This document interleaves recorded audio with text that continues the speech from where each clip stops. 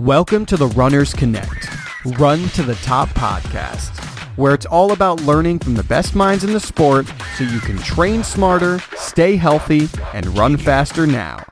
And now your host, Lucas Felton. Hi everyone, welcome to this week's episode of Runners Connect, Run to the Top podcasts. I'm your host, Lucas Felton. In 1991, at the World Track and Field Championships in Tokyo, Japan, the men's marathon was held in truly sweltering conditions, described as the worst ever reported for a championship marathon. Steve Spence was able to handle it better than almost everyone, thanks to his innovative training, earning himself a bronze medal. Steve was ahead of his time in several ways. He used high-weight, low-rep strength training, and also bucked the accepted marathon training model by putting his speed work first and following it with high mileage and long runs. Also, Steve was one of very few runners to coach himself onto the Olympic team. Some of the things Steve and I talked about included how Steve became his own coach and lessons you can learn from his experience with self-coaching, the training program that allowed Steve to race consistently well for months at a time, Steve's unusual for the time approach to marathon training and weight training, how Steve approaches his own running since his retirement from elite competition, and Steve's coaching work at Shippensburg University, his alma mater, and his thoughts on the future of the sport. This was an amazing interview, especially for those of you who are interested in how to add strength training to your running, looking for innovative ways to train for the marathon, and who are trying to coach themselves. As usual, any resources mentioned in this podcast can be found at runnersconnect.net/runninginterviews/Steve Spence. I hope you enjoy listening to it as much as I did the recording. I'm your host, Lucas Felton, and thanks for listening. So Steve, thanks so much for being on our show today. Can you start off by giving us a bit about your running background and how you started? Well, I got started with running back in ninth grade.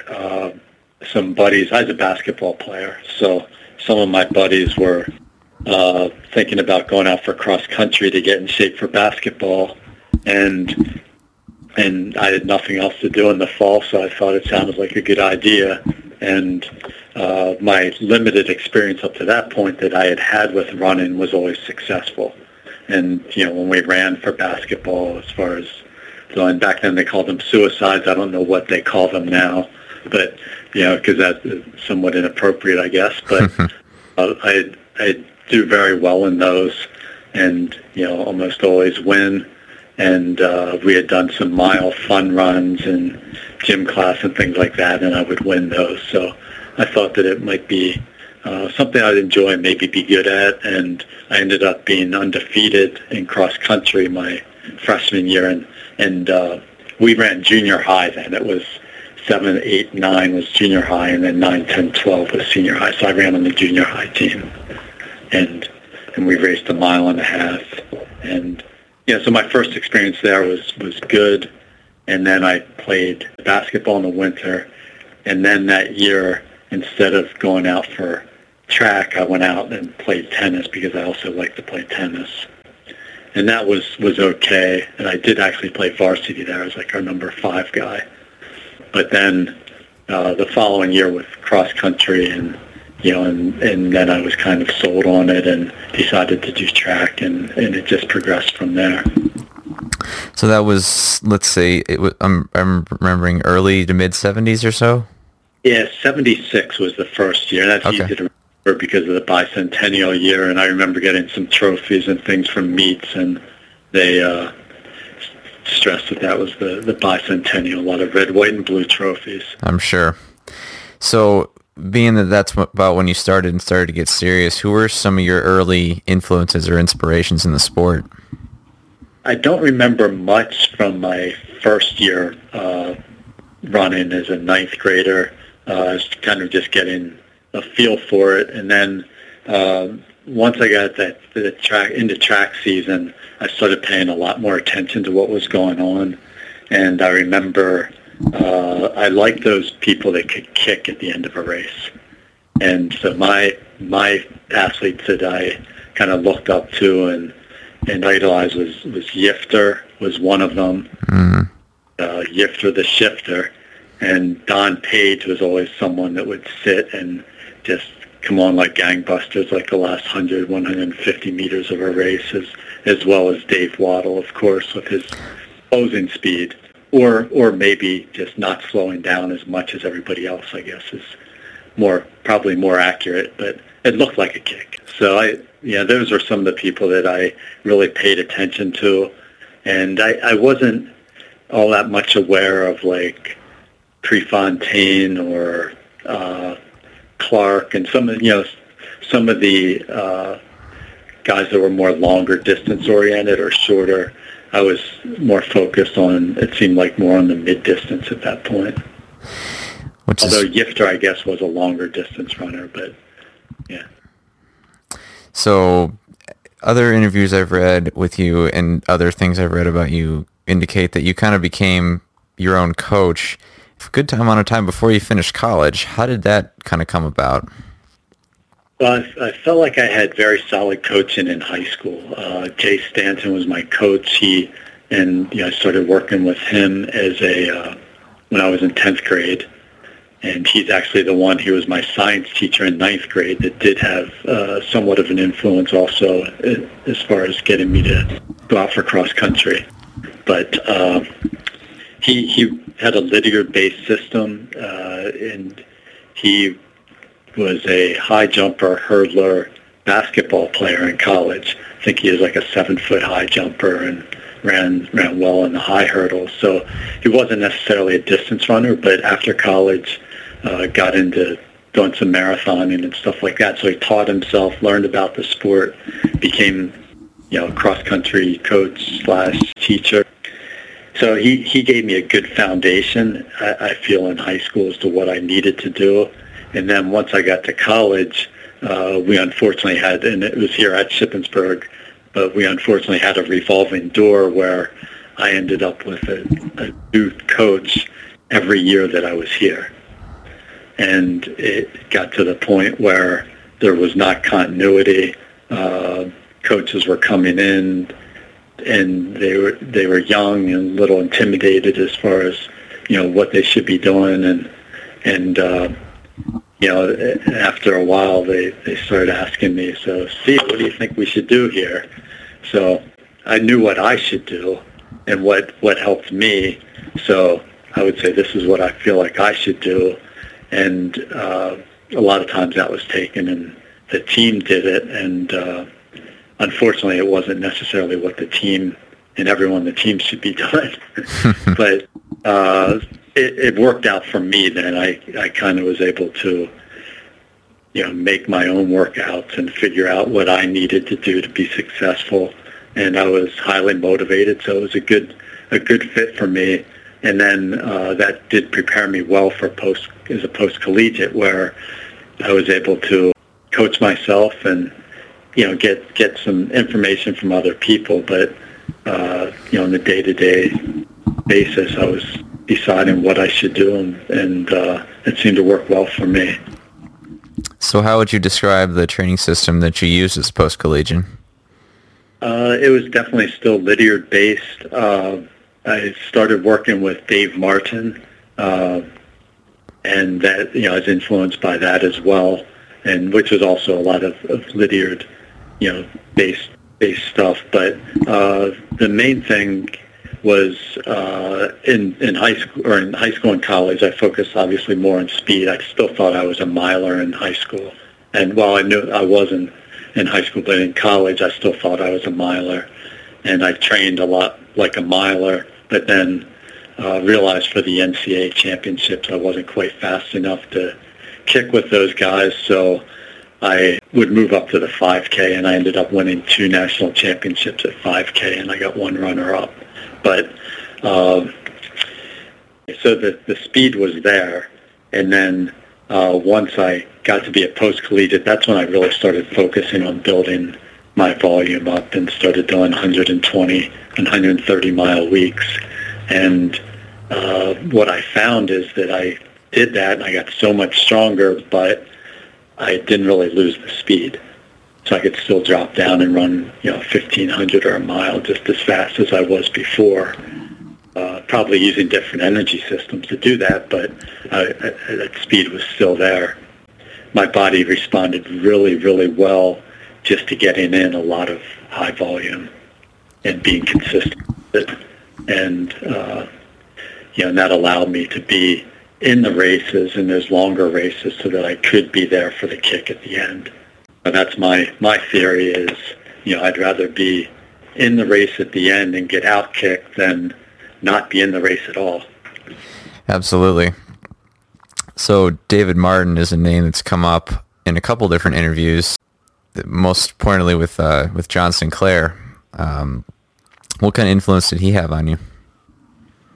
Well, Sinclair was actually the one that arranged for me to start working with Dave Martin. I went to Colorado in the summer of '87, and actually quit my job as an insurance adjuster at Allstate Insurance Company down in Chantilly, Virginia, and I had been there about a little less than 2 years.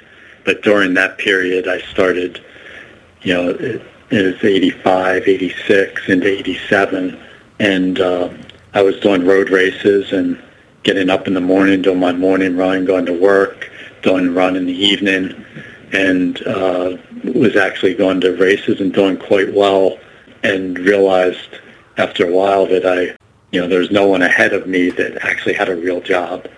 So, and then I started making as much money running as I was at my job, and realized at that point that, this is a pretty safe thing to, give up my job and give running a shot. But what I did, quit my job, I think in May of '87, and my buddy Billy King that ran against me in college, he went to Millersville University, and he was a teacher, was going out to Colorado for the summer. He had already arranged housing out there because he was buddies with Sinclair, and he asked me if I wanted to go. So I'm like, sure, I'm in. And that was kind of like my internship, where I was able to run with Sinclair on a daily basis and learn what it takes to be a professional athlete and a professional runner. And Sinclair saw my potential, introduced me to Dave Martin, recommended that he take me on as part of his elite marathon development program. So, but that's how I got introduced to Dave, and then we started working together, and he didn't necessarily coach me, but he gave me a lot of advice, and I would develop my plan, and then I would go over that with Dave very carefully, and he would make some recommendations. We'd make changes, and it was extremely helpful to me. So I was looking over some of your old results, and as you were saying, in the summer of '87 was when you kind of started to really live the life of a professional distance runner. And so for the next several years, man, it was like every race anywhere that was any kind of significant, there was Steve Spence's name somewhere near the top of the results. Not always the winner, but always there. How did you maintain that kind of a form for so long? Well, one of the things I did was I raced sparingly, and I did pick out maybe a dozen races per year and focused on those. And I didn't, I'd rarely race back-to-back weekends, or, rarely race, a hard effort more than once a month. And in between those races, I do kind of like a mini cycle with my training, where I do the, after a race, I would do a week of aerobic training, then a week of the anaerobic conditioning, where I, like some threshold work. Then I would do a week of the anaerobic capacity training, where I do the, repeats, and then I would sharpen up for a week and then race again. So, and that was, of course, after a long base building period going into it. And then I would have these, maybe 4 or 5 months where I could race at that level by doing these mini cycles between each race. And it would keep me fit and get me really ready for the next race. And I was able to have a long season. So what kind of things did you do to adjust for different race distances? Well, I think I alluded to it earlier that I was able to do quite a bit of volume with my training, and I think still maintain my speed pretty well.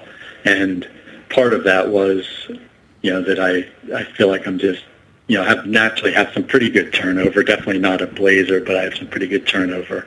And I think the strength training was important as well for developing that speed and maintaining the speed as I added the volume. And that allowed me to drop down and run anything from, the 3K at a pretty high level all the way up to the marathon. And, but primarily I was training during that time more probably like a 15K runner, or 10K to half marathon type was the type of distance I was training for. Okay. And what kinds of things did you do for marathon training? Well, it was quite the experiment. I didn't really have a whole lot of guidance as I jumped into the marathon, and what I was doing wasn't necessarily working for me.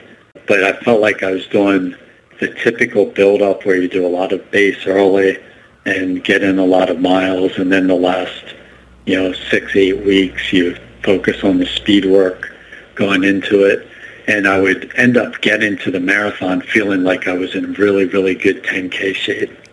But I didn't have the volume that I needed at that point in the aerobic conditioning, and my body wasn't performing at the level as far as conserving glycogen, and it wasn't conditioned to conserve glycogen and do what I needed, be able to do what I needed to do to get through the marathons. I ended up bonking in my first 5 marathons. And then my agent, Don Paul, recommended that I try to reverse things. Like run some faster races, do your typical stuff. Don't even worry about the marathon until maybe 8 weeks out. And then let's just, then try just starting to do your base work and pile on the miles those last 8 weeks. So going into the Columbus Marathon in 1990, that was the first time that I got to try this approach. And going into the marathon, people ask me how, they're like, well, you run so fast at, 10K, at 15K, at 12K. What do you think you can do here in the marathon? I said, well, I think I can run really well if I don't walk. And because I'd walked in my first 5 marathons. And with that type of training, it seemed to be exactly what I needed. I made it to 23 miles. I was still in contention. And then I really started working the last 3 miles, and those were actually the fastest. That was the fastest 5K segment of the race, was my last 5K. And I was able to run down Mark Kerp and win. And that's what qualified me for the World Championships and allowed me to run in Tokyo and have that opportunity. That was actually the first thing I ever read about you was long before I even knew much about professional running. And it was an article about how the race didn't always go to the fastest, it went to the most prepared. And you were the example about going to Tokyo in 1991, where it was it over 90? I'm sure it was over 90 degrees and 90% humidity. And maybe you weren't the fastest guy in the field, but you were the most used to running 5-minute pace, whatever it took, and that's what got you to the finish in 3rd place. Yeah, it was actually a very interesting article. Yeah, that and the fact that I didn't go, I stayed off that fast early pace, and I was about 50 seconds or almost a minute behind at the turnaround. And it didn't take long until I actually ran up on the lead pack then, because I was just running a steady pace, and they really slowed down once we started the second half of the race. Yeah. So, but yeah, I was on top of my game at that point. Dave Martin was integral in helping me prepare for that marathon. He was in Tokyo. He got a video of the course and drove over the course and supplied a video to me so I could see the course. He talked a lot about who was going to be in the race, how it would probably go, what conditions we were looking at, and still that's by far the worst conditions of any major marathon and or any world championships or Olympics. But I was prepared for that, and the important thing was I knew what I could do in those conditions, and I didn't let what anyone else did affect what I did in my race. So I'd like to go into that a bit. How did you approach preparing for a marathon like that in that kinds of extreme temperatures? Well, I started out with doing something that you probably normally wouldn't recommend, which I went to Maine for the summer. And fortunately, they were setting record highs in Maine that summer. So it didn't seem extremely hot to me because we're used to more heat and humidity here in Pennsylvania. But the people in Maine thought it was just terrible. And, get to mid-80s and they thought it was unbelievably hot. So that ended up working out all right as far as helping me prepare. And then I did come back to Pennsylvania in early August and had a month here before we headed over to Tokyo. And it was extremely hot here as well. So that helped as far as preparation. But the main thing was I got a little bit of heat preparation from that, even though it still wasn't mimicking, the conditions that we ran in Tokyo with the heat and humidity. But also learning how to take fluids on the run was very important. So I would line bottles up on a table at the track, and I would run around, and I'd put like 40 bottles out so that I could practice grabbing the bottle that I wanted while running 5-minute pace. And I would grab my bottle, run about 100 meters to kind of settle down, get back in my rhythm, and then I try to get like 10 ounces of that 16-ounce bottle down. And I got to the point where I could kind of just shoot it down, squeeze the bottle hard and kind of shoot it down real quick and toss it to the side. And so that was, those were the preparations. Also just being, very cautious, focusing more on the volume than the speed, because we realized it wasn't going to be fast. I didn't have to be in super, speed shape. I just needed to be strong and have the endurance. So that was the emphasis there that last 8 weeks. And then one more last question about races like that. What were you drinking? Was it just water, or was it like Gatorade type stuff? How did you approach the fuel part of it? Yeah, I drank, at that time I was drinking Exceed, and I don't even know if they make Exceed anymore. Lemon Lime was the one that I drank mostly, as kind of like a Gatorade product. Okay. Just to get the carbohydrates and the glycogen in over the course of the race.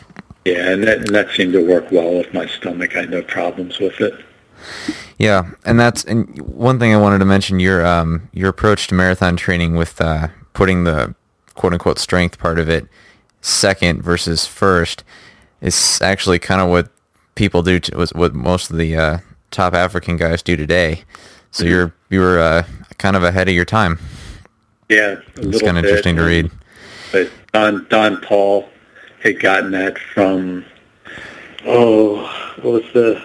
I can't remember the name of the marathoner. He had run like a 2:07, and he was one of the top guys at the time. He was I forget where he was even from, but that's what he had been doing, and Don recommended that for me, and that was exactly what I needed. Yeah, it certainly seems to have worked out well. So you mentioned this briefly before, was the strength training and the weight training that you did. In researching this interview also, there's a lot of speculation out there about Steve Spence's weight training. What did you actually do? What was the reality of it? Well, I started lifting between my junior and senior year in high school, and it was something that really helped me make gains. And since then, every major breakthrough that I've had with my running has followed a period of strength training. So it's something that I do really believe in. there are definitely periods when I would take a break from it and wouldn't do any strength training or just do body weight stuff and core work, things of that sort. But I started with doing the Nautilus program, and the gym that I went to where I was introduced to that, a guy named Mike Feltzer, and he really believed in a total body program, and he even emphasized the legs. So he's like, you're a runner, you need to work your legs, you need to be strong, which at the time was not necessarily what a lot of people were thinking. And, they thought you ran, your legs are strong because you're a runner, and you don't need to do that. So, but we really worked the legs, and I went from 4:23 to 4:12 for the mile between my junior and senior year. And then I was able to continue doing that program kind of on my own through college. And then after college, as a post-collegiate, I met up with a guy named Doug Lentz here in Chambersburg, and he started working with me and helping me out. He owned a physical therapy center, and he had all the equipment. And Doug started working with Dave Martin, and they decided to experiment a little bit with me. And instead of doing like the high reps and the low weights, which I typically was doing with the Nautilus equipment, Doug wanted to experiment with doing some lower reps, some higher weights, and try to build some strength that way. And I think that was part of definitely helped me and helped me make that breakthrough and get to the next level with the marathon, and as well as some of the shorter races. So yet again, sounds like kind of ahead of your time, because nowadays, well, I guess when you were in high school, that was the Sebastian Coe era, so that kind of strength training was starting to get more widespread, but doesn't sound like it was. But yes, the lower reps and higher weight was definitely something not used for distance runners, not for many years, and not for several other years afterward. Right. I think that's interesting.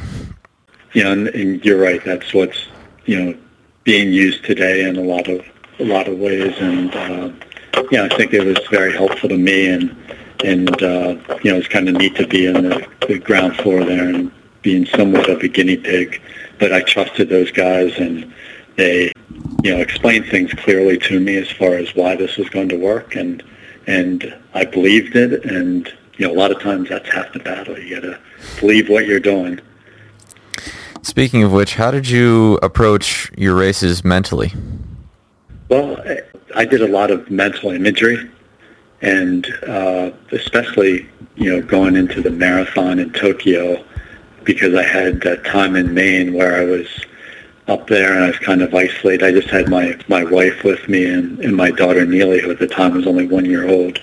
So I would take a nap during the afternoon, and when I woke up from my nap, I would do about 10 minutes of mental imagery each day.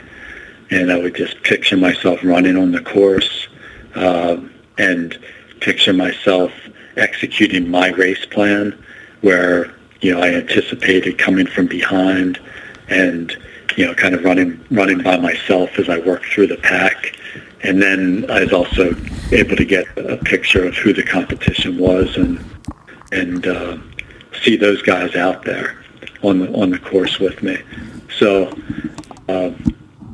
that's something that I really did as far as the mental aspect. And that's something I learned in college from Paul Kaiser, who was my cross-country coach and track coach my first year here. And then he actually came back later during my college time and took over as head track coach again. But he was big into the mental imagery and did sessions with us, and it was something that I was really able to grasp onto and use successfully even now.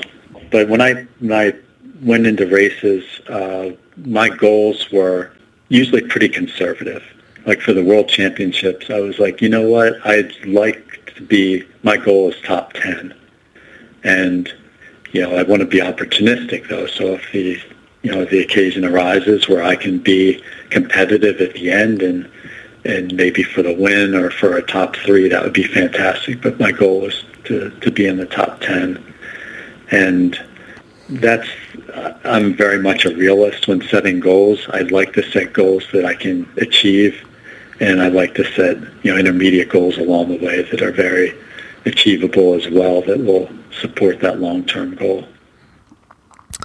So I'd like to move on a bit. What kind of training changes did you make when you started running Masters races? Yeah, that took a while to kind of work through that. The main thing was at that point, my running was not the priority.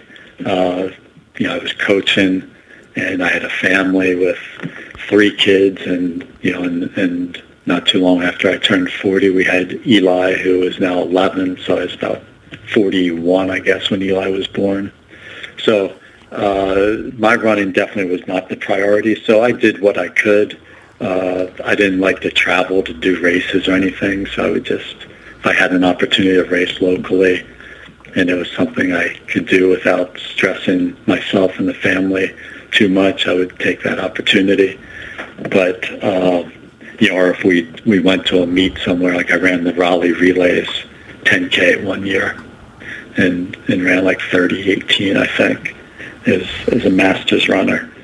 But that was the adjustment, and I would oftentimes, as far as my training, be jumping in and out of workouts, helping other people. So my running wasn't necessarily a priority, and when I did get fit, sometimes it was almost by accident, and more so it happened by helping other people.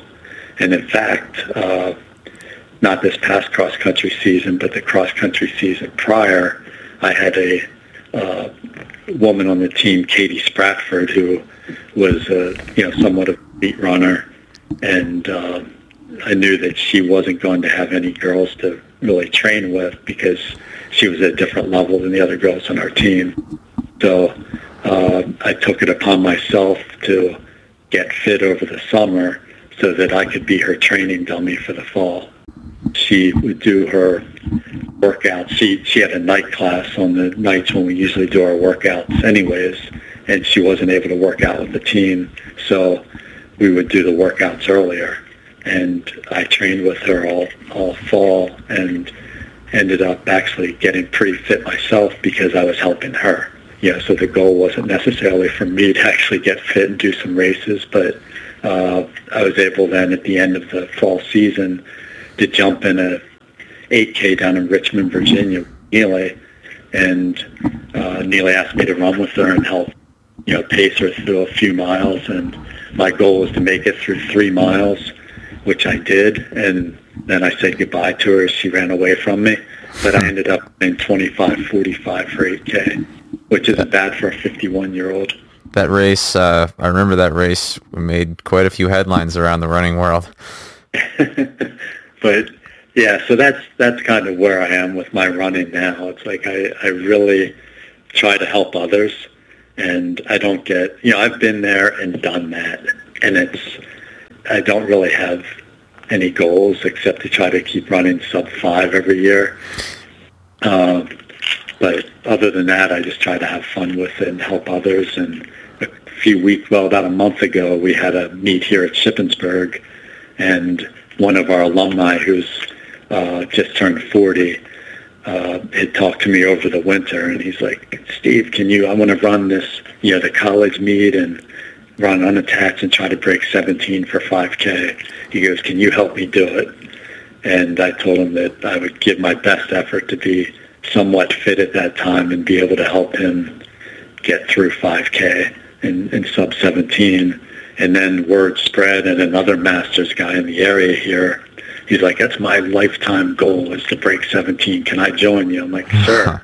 Your $10 entry fee, and you come on in. And anyways, I was out there to help those guys. And so I just started running 81s, and we ended up running 16:49. The one guy didn't make it. The alumni that initially asked me to help didn't make it, but the other guy made it and got his first time under 17, which was very exciting. Well, that's really cool.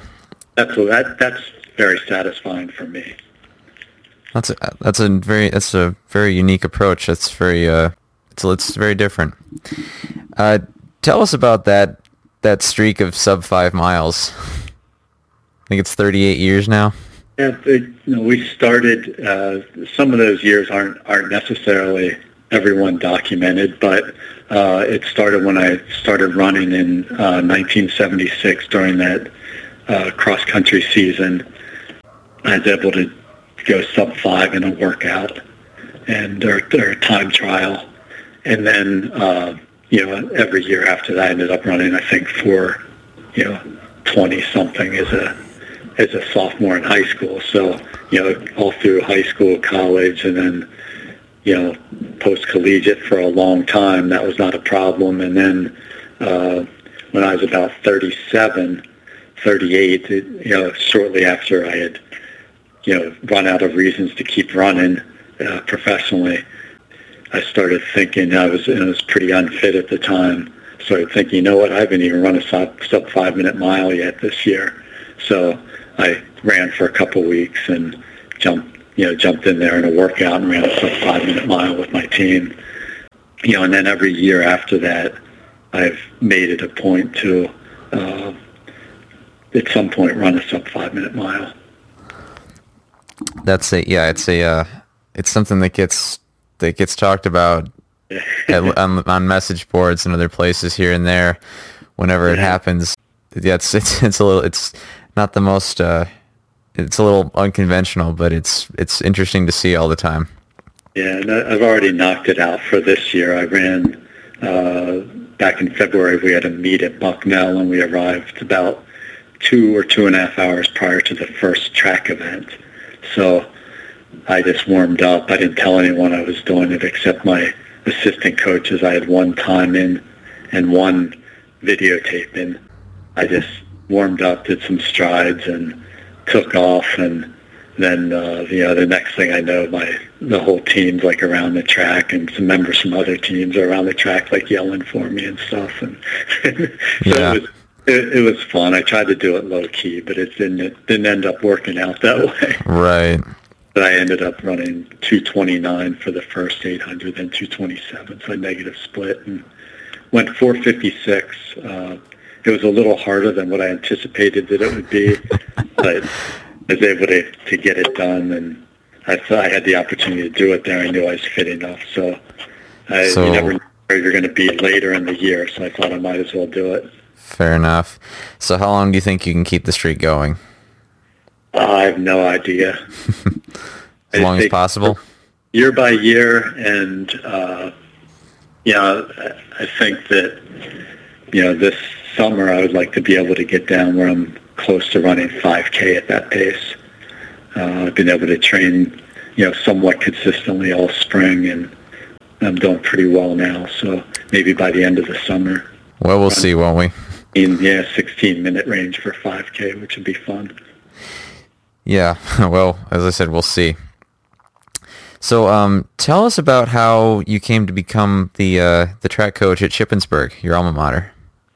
I started volunteering in 87. As we had spoke about, I spent the summer of 87 out in Fort Collins, came back to grad school at Shippensburg, and at that point I started volunteering as a coach. And I was able to volunteer for 11 years while I did my professional running career. And then when it got to the point where I was too old and slow to make any money running, realized I needed to move on and find something else to do. They were kind enough to hire me as they brought me on as a full-time assistant for about 9 months, and then made me the head cross-country and track coach here the following year. And I was the head cross-country and track coach for men and women for about 8 years. And then I was able to convince administration here to hire another full-time coach to come on board with me, and then eventually take over as the head track coach. And that was Dave Osanic, who's in that position now. So I'm at this point I'm head cross country assistant track, and that's worked very well because I can work with the distance runners year round and really focus on, what we need to do in cross country versus run a track program during cross country season. Right. So as a coach, how do you go about constructing training programs for someone? The main thing I work with is goals. I want to find out what they want to do, what they want to accomplish, both short-term and long-term. And then, I need to learn about the athlete and the person and find out, what level of motivation they have, what their likes and dislikes are, how much time they're willing to put into things, what sacrifices they're willing to make, and in addition to what, they have accessible maybe at home in the summer regarding weight training, pools, running venues, things of that sort. And then can construct a program based around those things. And what I just did, we have 16 new runners coming into my program next year for cross country, and a lot of them have just finished their high school track seasons. So I sent them a questionnaire regarding exactly what I just discussed, as well as their injury history and running history, as far as when they started, number of miles, and things like that, so that I can tailor the program to them and prescribe the appropriate paces and volume. And do you use a good amount of weight training with your athletes now? We definitely get in the weight room at certain points, and then at certain points I have them taking a break from it.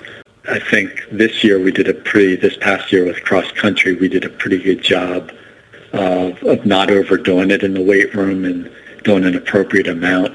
The year before, I was doing way too much with them in the weight room, so I consulted with Doug Lentz, and he agreed that we needed to definitely scale that back quite a bit.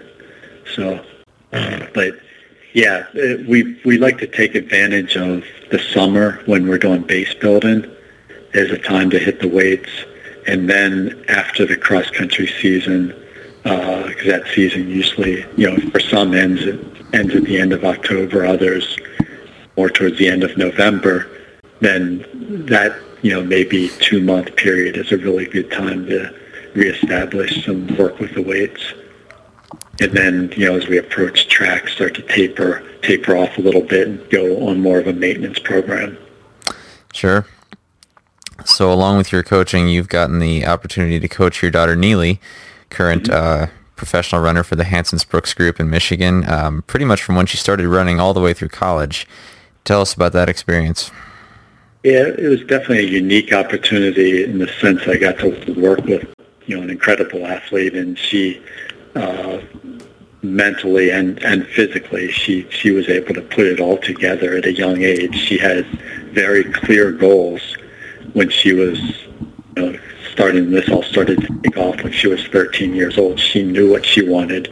She's like, I want to go to Foot Lockers, and I want to be a professional runner. And so I was able to really look long term with her, and and she sputtered a little bit here and there, but for the most part, she was very focused on her goals, and was very extremely motivated. So she was easy to work with. She understood running. She lived, breathed it, and loved everything about it. So it was she's an extremely easy person to coach, and she communicated well with me as far as giving me feedback, and when you're living with someone, it's a lot easier as well to right. See how they're handling the workouts, how much sleep they're requiring, and of course it's easier to control the diet when you're pretty much buying the food for them. So it was definitely a unique experience, and I credit Neely with doing all the hard work and making the sacrifices, in her life to make that happen. But it's, the truth was, I don't know if there's really sacrifices she made, because she just loved doing it, and she loves everything about running and training and being around it. She just got over some pretty decent surgery, is that right? Yeah, she had a genetic defect with her knee where the outside is on both kneecaps, but on the outside, just a small piece of bone didn't fuse together properly. So it was kind of a little gap there. And she ran a race on Thanksgiving Day in Detroit. I think there's like 22,000 people in the race. There's, a turkey trot, but it snowed about 5 inches right before the race. And instead of being smart and saying, well, I'll use this as a tempo run, or I'll just run it for fun, or not run it at all, she stuck with her plan, and she went out and ran as hard as she could in the snow, and still ran, I think, 34:07 and just missed the course record. But yeah, it took a toll on its body, all the slipping and sliding, and then a couple days later, her knee just blew up, and people were thinking it's IT, and then they started thinking other issues when it wasn't responding to that.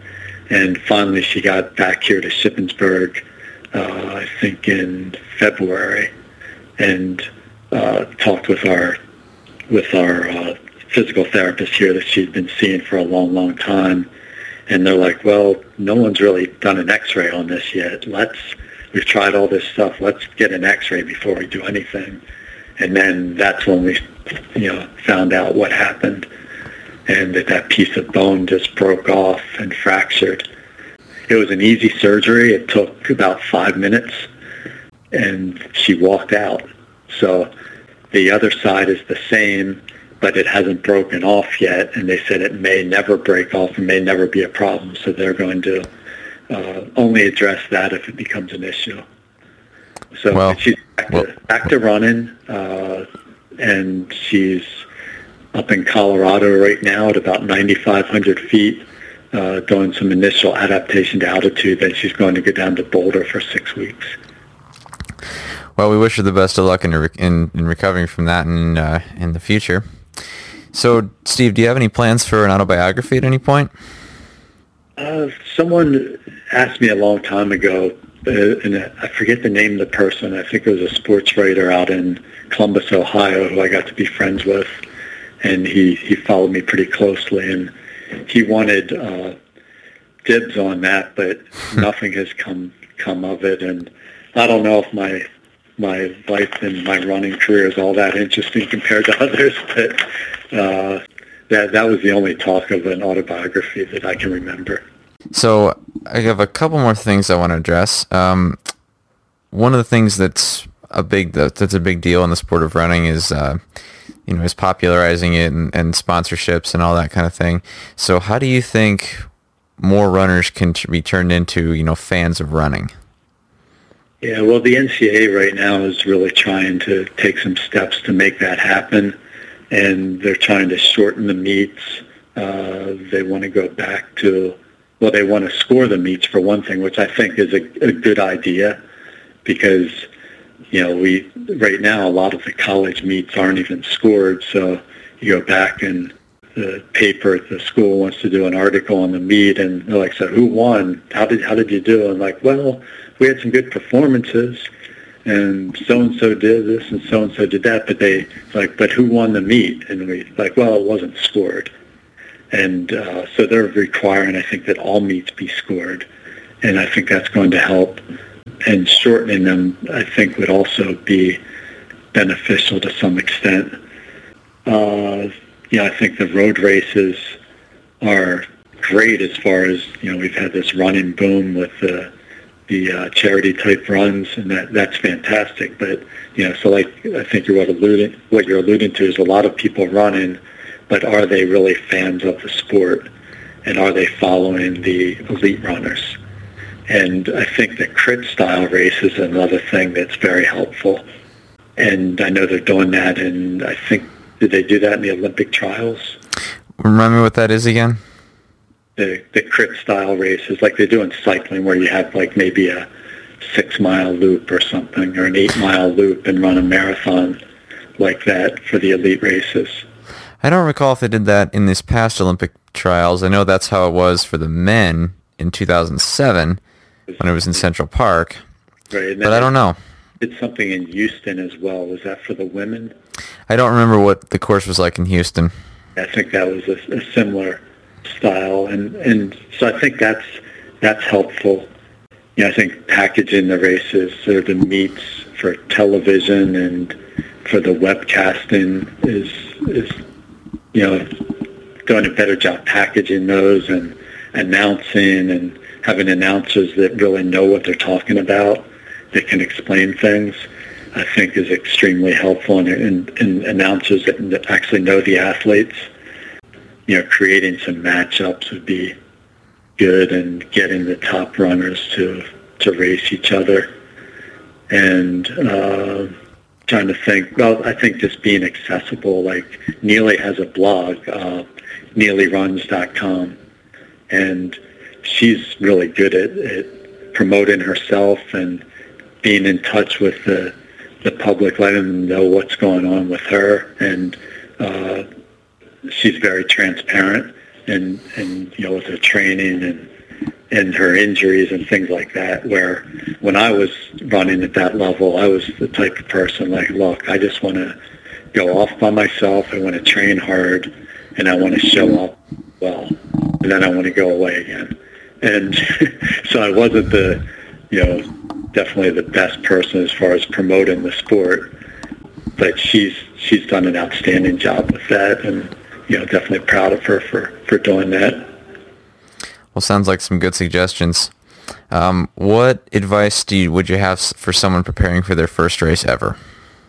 I think the main thing is to set yourself up for success. Be conservative. One of my friend Giles Norton, who I met up in Maine when I was training up there and have kept in touch with. I remember one time he told me, you got to have 3 goals. He's like, have that pie in the sky goal. It's like, what can you do if everything goes great? How's it going to work out? And then have a more realistic goal. Like, what do you really think you can do here? And then also have a backup goal. What if things don't go so well? How are you going to handle it? What are you going to do? Is your goal to finish the race, or is that not necessarily a goal? Are you willing to get out and live to fight another day or something? But anyways, I always thought that was interesting. So when I set some goals and work with goal setting with people, I oftentimes have them make 3 goals like that. But I'd say just be conservative, and if it's the first race, the main thing is you want to have fun and set yourself up for success. And I would start small. It's not make a marathon the first race. Right. Yeah, maybe a local 2-mile fun run or something, or a mile fun run. It's a good place to start. Yeah, absolutely. So to finish off, this is my last thing. I just want to ask 5 quick things. Okay. Number 1, what was your pre-race meal? Pre-race meal? Usually if it's a morning race, I would just get up and have some toast and a cup of coffee and some sports drink leading into the race. And what was your favorite workout? Well, I liked a lot of workouts. I definitely liked the long run, but one of my favorite workouts on the track was the 5K simulation. And what I did there is I would start off with a 300, and I do it all on the same recovery jog. But I would go 300, 500, 800, and then back down on the same recovery jog. And what was your favorite race event to run? My favorite distance was where I had the most success, I think, was the 15Ks. Okay. And my favorite event that I did, and where I also had the most success, was down in Jacksonville at the River Run. One of the fun things about that is And it was pretty much the only place in the United States where I would go and I would actually be recognized on the street. And I remember going down to the boat ferry because they would put us in the hotel across the river from the landing, and then we would take the ferry across. And I went down to the ferry to get a ride over to the landing to get some dinner, a couple nights before the race. And the ferry operator's like, "Steve, how's it going? Good to see you again. Come on board." And then he came over and talked to me about the upcoming race. And, so it was a unique experience here in the United States. And, it's not something I would like to have. I wouldn't want to live my life like that. But every now and then. Yeah, but every now and then it's kind of fun to experience that. And what would you do for fun during your elite years? Well, I like the recreational sports. I got really good at ping pong, pool, played some golf, things like that, where the things that weren't too taxing on my body. And, but I love watching football is probably my favorite thing to watch. So do a lot of that as well. And finally, what race would you have loved to run but never got a chance to? New York City Marathon. And, I see just the volume of competitors and, and it's just amazing. And I wish I would have had that opportunity, but it never happened. Dave Monte, even up to a couple of years ago, was still talking to me about it when I would see him. And then Neely would talk to him, and he'd be like, "Yeah, we still need to get your dad up here to run this race." And at this point, I have no desire to ever run a marathon. 5K is about the right distance for me now because I can run it. I can have fun. I can push myself hard, and then the next day I can still go out and run again and feel good. But even 5-milers and 10Ks seem long to me now. Well, I suppose you never know. Maybe it'll happen someday. Maybe. Well, Steve, thank you very much for being on the show. We really appreciate your time, and we wish you the best of luck in the upcoming years at Shippensburg. All right. Thank you very much, Lucas. It's been my pleasure. Yeah, it's been great talking to you. Have a good day. Thank you. Bye-bye. This has been a Runners Connect podcast. We'd love it if you could leave a short review on our iTunes page to let us know what you think of our podcasts and how we can make them better for you. Also, if you have a question about this episode or any other, please don't hesitate to ask. You can leave a comment on the webpage or leave us a voicemail at 617-356-7969.